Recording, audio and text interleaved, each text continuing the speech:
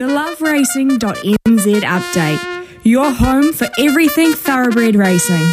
Visit LOVERACING.NZ. Racing's biggest fan.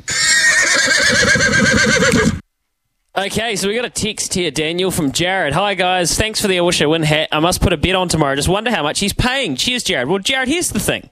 He drew barrier 1 in the Everest. We're talking about I Wish I Win. The Kiwi horse, Waikato stud, bred, owned. He's racing in the TAB trackside slot in the biggest race in Australia tomorrow. Fantastic. Very exciting. He drew barrier 1. And all of the experts in Australia said that was a bad thing because he might not be close enough out of the gates, and that means all the horses are going to come around him and he'll be cluttered up.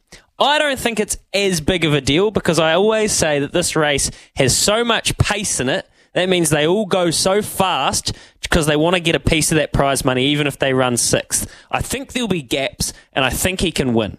He's definitely my top pick. You're getting $4.80. And the good news for you, Jared, if you want to have a bet, the TAB are giving you your money back in a bonus bet back if he runs 2nd to 6th. So if he runs 6th, it'll be a blowout. We'll all be disappointed. But if you had your $50 bet, you'd still get your $50 back in a bonus bet.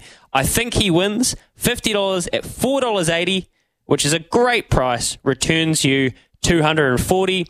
So what's that? $190 profit if you had your $50 on I Wish I Win.